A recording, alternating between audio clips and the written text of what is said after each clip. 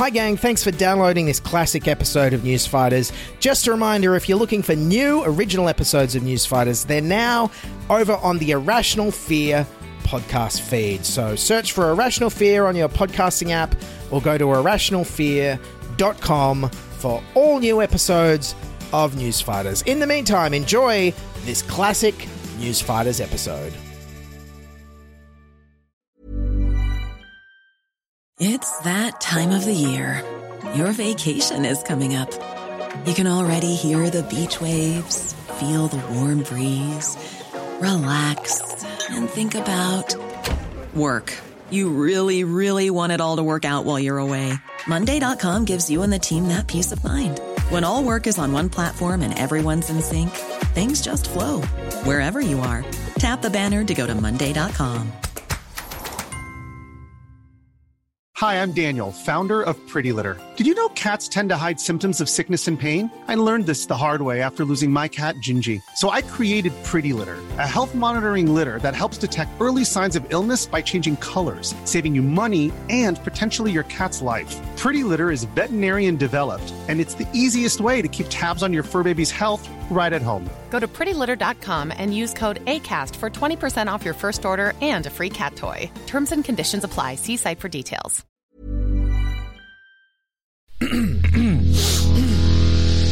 You're listening to the Sans Pants Network. Home of comedy, Culture, adventures, and ghosts.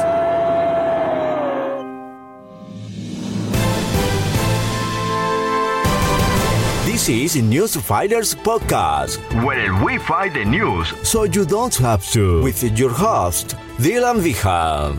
Yes, hello, good morning, and welcome to episode 101 of the Newsfighters Podcast for Thursday, April 21st, 2022. I'm your host, Dylan Bain, the Kieran Gilbert of Wacky Clips. Yes, we're deep into election season. Tonight, I'm wading into the first leaders debate, and I have to say, it's made me feel a little bit like this guy. A man has fallen headfirst into a septic tank in Sydney's north. He was performing maintenance on a septic tank at a property in Sydney's north when he fell in head first. Yes, and although trying to find comedy gold in the first leaders debate does make me feel like I'm literally swimming in crap, unlike the guy who fell into the septic tank, I don't have a dog named Spot to rescue me. Luckily, local dog Spot heard the man's cries for help, prompting his owner to call emergency services.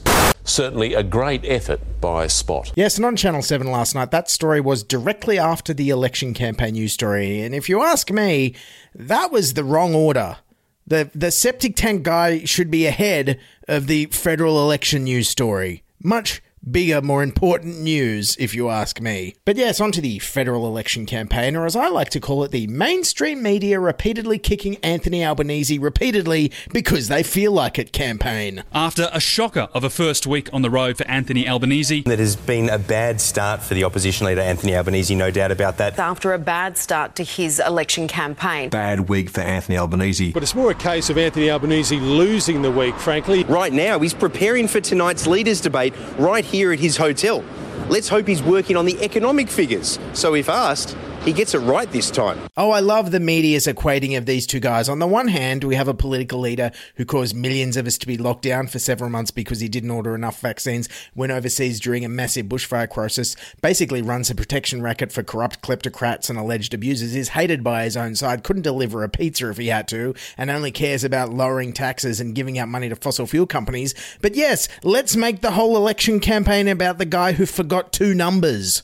He's clearly not fit to lead. Yes, and the media's so lazy that in describing the debate last night, they only had one description for it. But tonight we'll get to see Prime Minister Scott Morrison and Opposition Leader Anthony Albanese going head-to-head for the first time this campaign. The leaders do go head-to-head tonight in their first debate. In tonight's first head-to-head debate. Before going head-to-head tonight, Scott Morrison and Anthony Albanese go head-to-head for the first time. Yes, never gone head-to-head before, except for every week when they do it in Parliament, but never mind.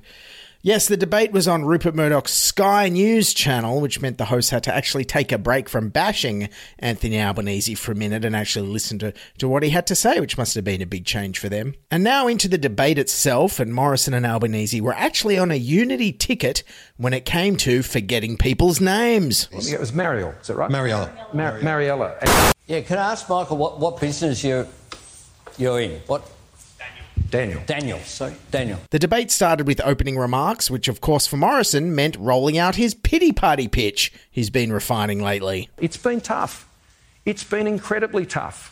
After everything we've been through as a country over these last few years, Australians are incredibly resilient. They've overcome.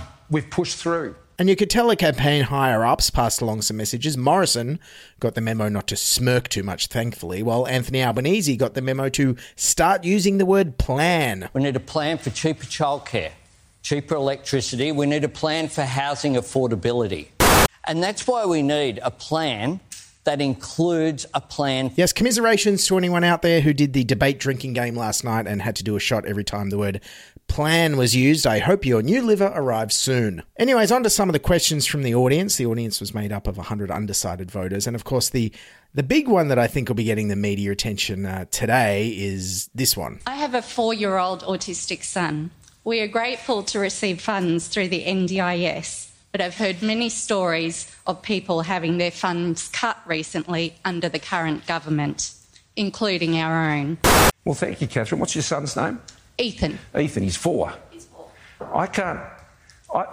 Jenny and I have been blessed. We've got 2 children that haven't had to go through that. And so for parents with children who are disabled, I can only try and understand. Ah, yes, good job, Mr. Empathy. Done it again. Jeez, imagine what it would have been like if there was like a bushfire victim up there pouring their heart out that their house had burned down. Morrison would have been like, Jenny and I have been blessed with a house that hasn't burnt down. I can't even imagine. And speaking of houses, there was actually a question on housing affordability, which was nice, to which Morrison responded. I remember when Jenny and I bought our first house, it was 30 years ago. It was tough then, but I believe it's tougher now. Here in Brisbane, you're looking at median house prices of about $840,000. Now, for apartments, it's around $450,000, the median. To which everyone in Sydney responded, holy crap, I'm moving to Brisbane. That's so cheap. And thanks, ScoMo, for knowing all the exact figures there. If there's one thing all these debates prove is that Morrison's only discernible skill is memorising numbers. Nobody asked him to recite pi. We'll be here all day. Hey, Morrison, if this politics thing doesn't work out, you want to come down to Star Casino later, count some cards with me?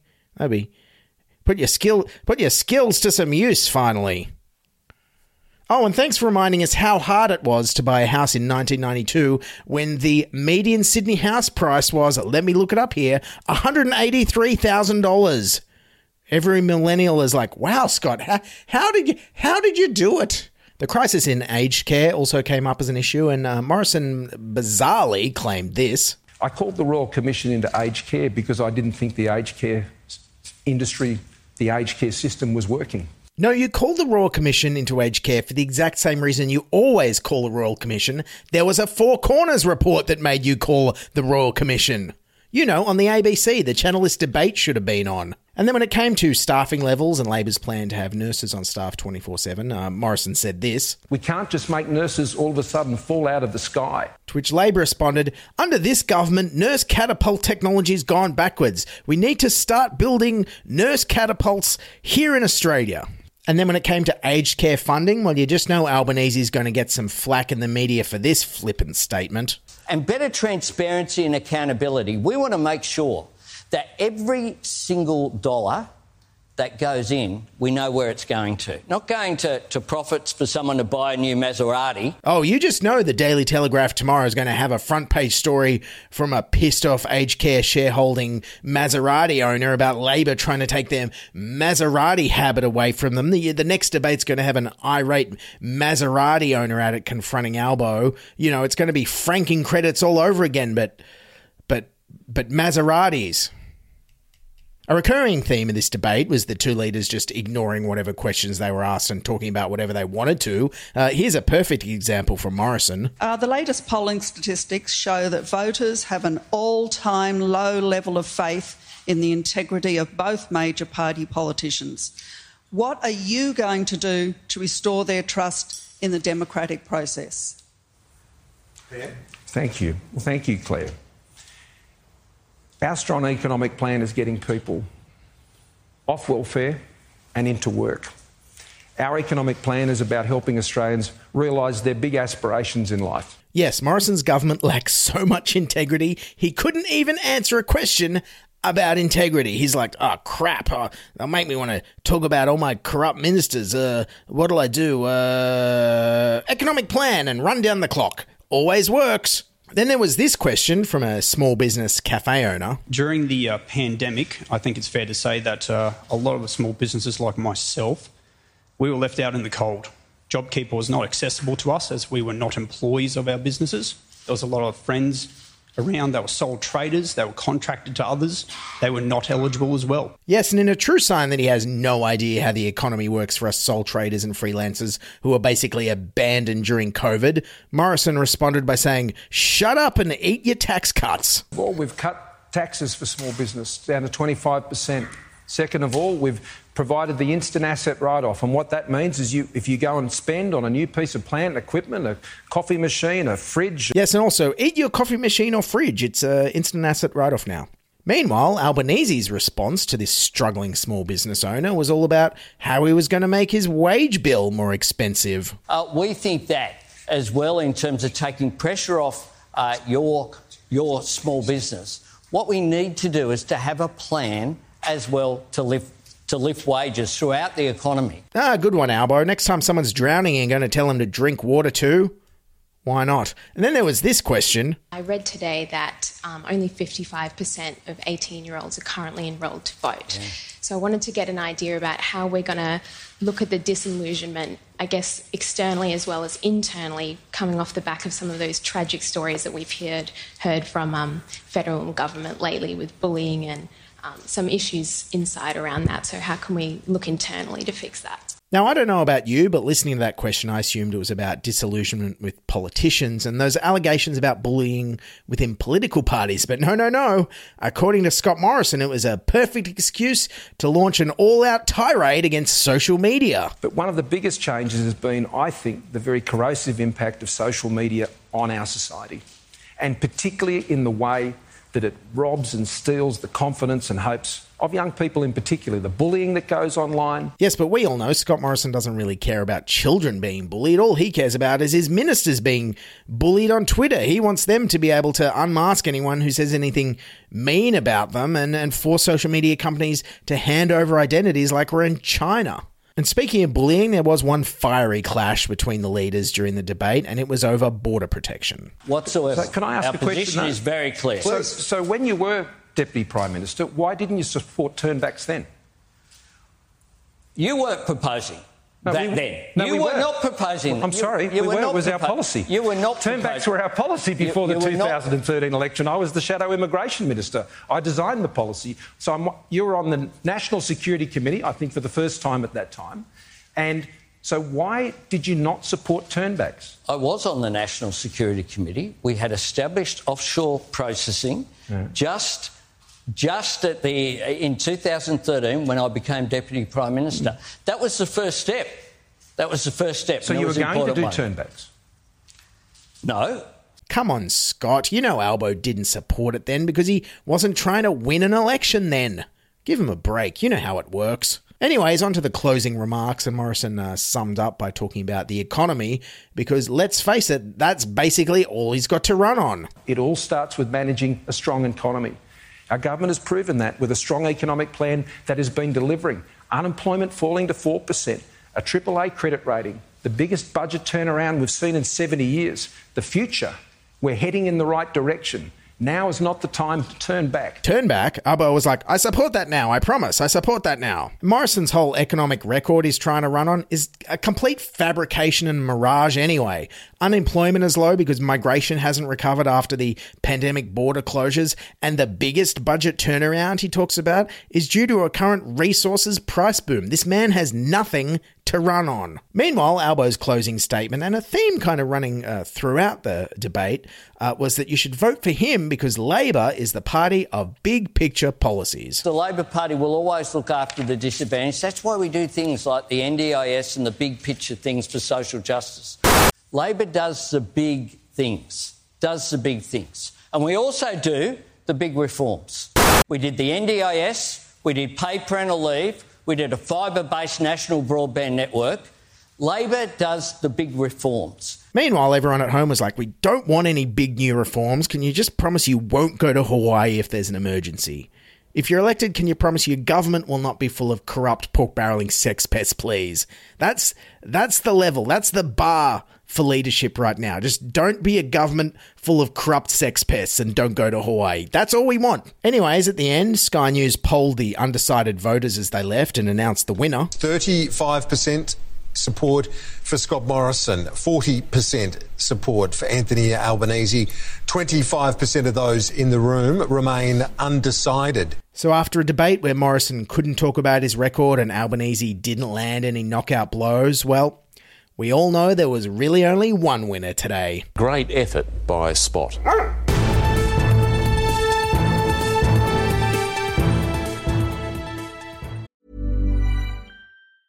Cool fact, a crocodile can't stick out its tongue. Also, you can get health insurance for a month or just under a year in some states. United Healthcare short-term insurance plans, underwritten by Golden Rule Insurance Company, offer flexible, budget-friendly coverage for you. Learn more at uh1.com.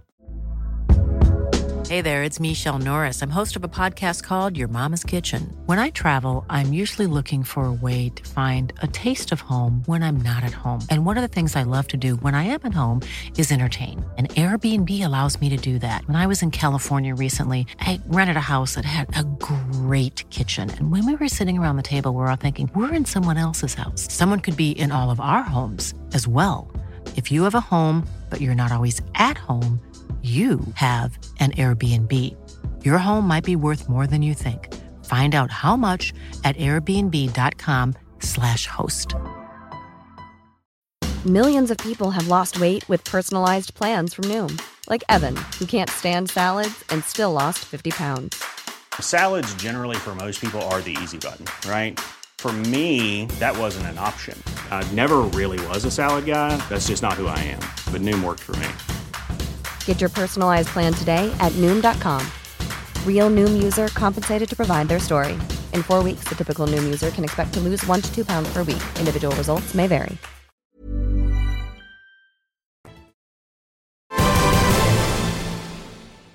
Alrighty, thanks for listening. That's episode 101 of Newsfighters. And if you're wondering, hey, what happened to episode 100? Well, it's out on our Patreon at patreon.com/newsfighters and on our Apple Podcast subscription. If you want to click on there and listen to it, I'll get some sweet, sweet coffee money. Or you can buy me a coffee at buymeacoffee.com/newsfighters. Thanks for listening. I'm going to be releasing more of these quick turnaround things during the election campaign. So keep subscribed, keep listening, follow us on social media, sign up for our newsletter at newsfighters.com, and keep fighting, and bye for now. This is Newsfighters, where we fight the news so you don't have to. Great effort by...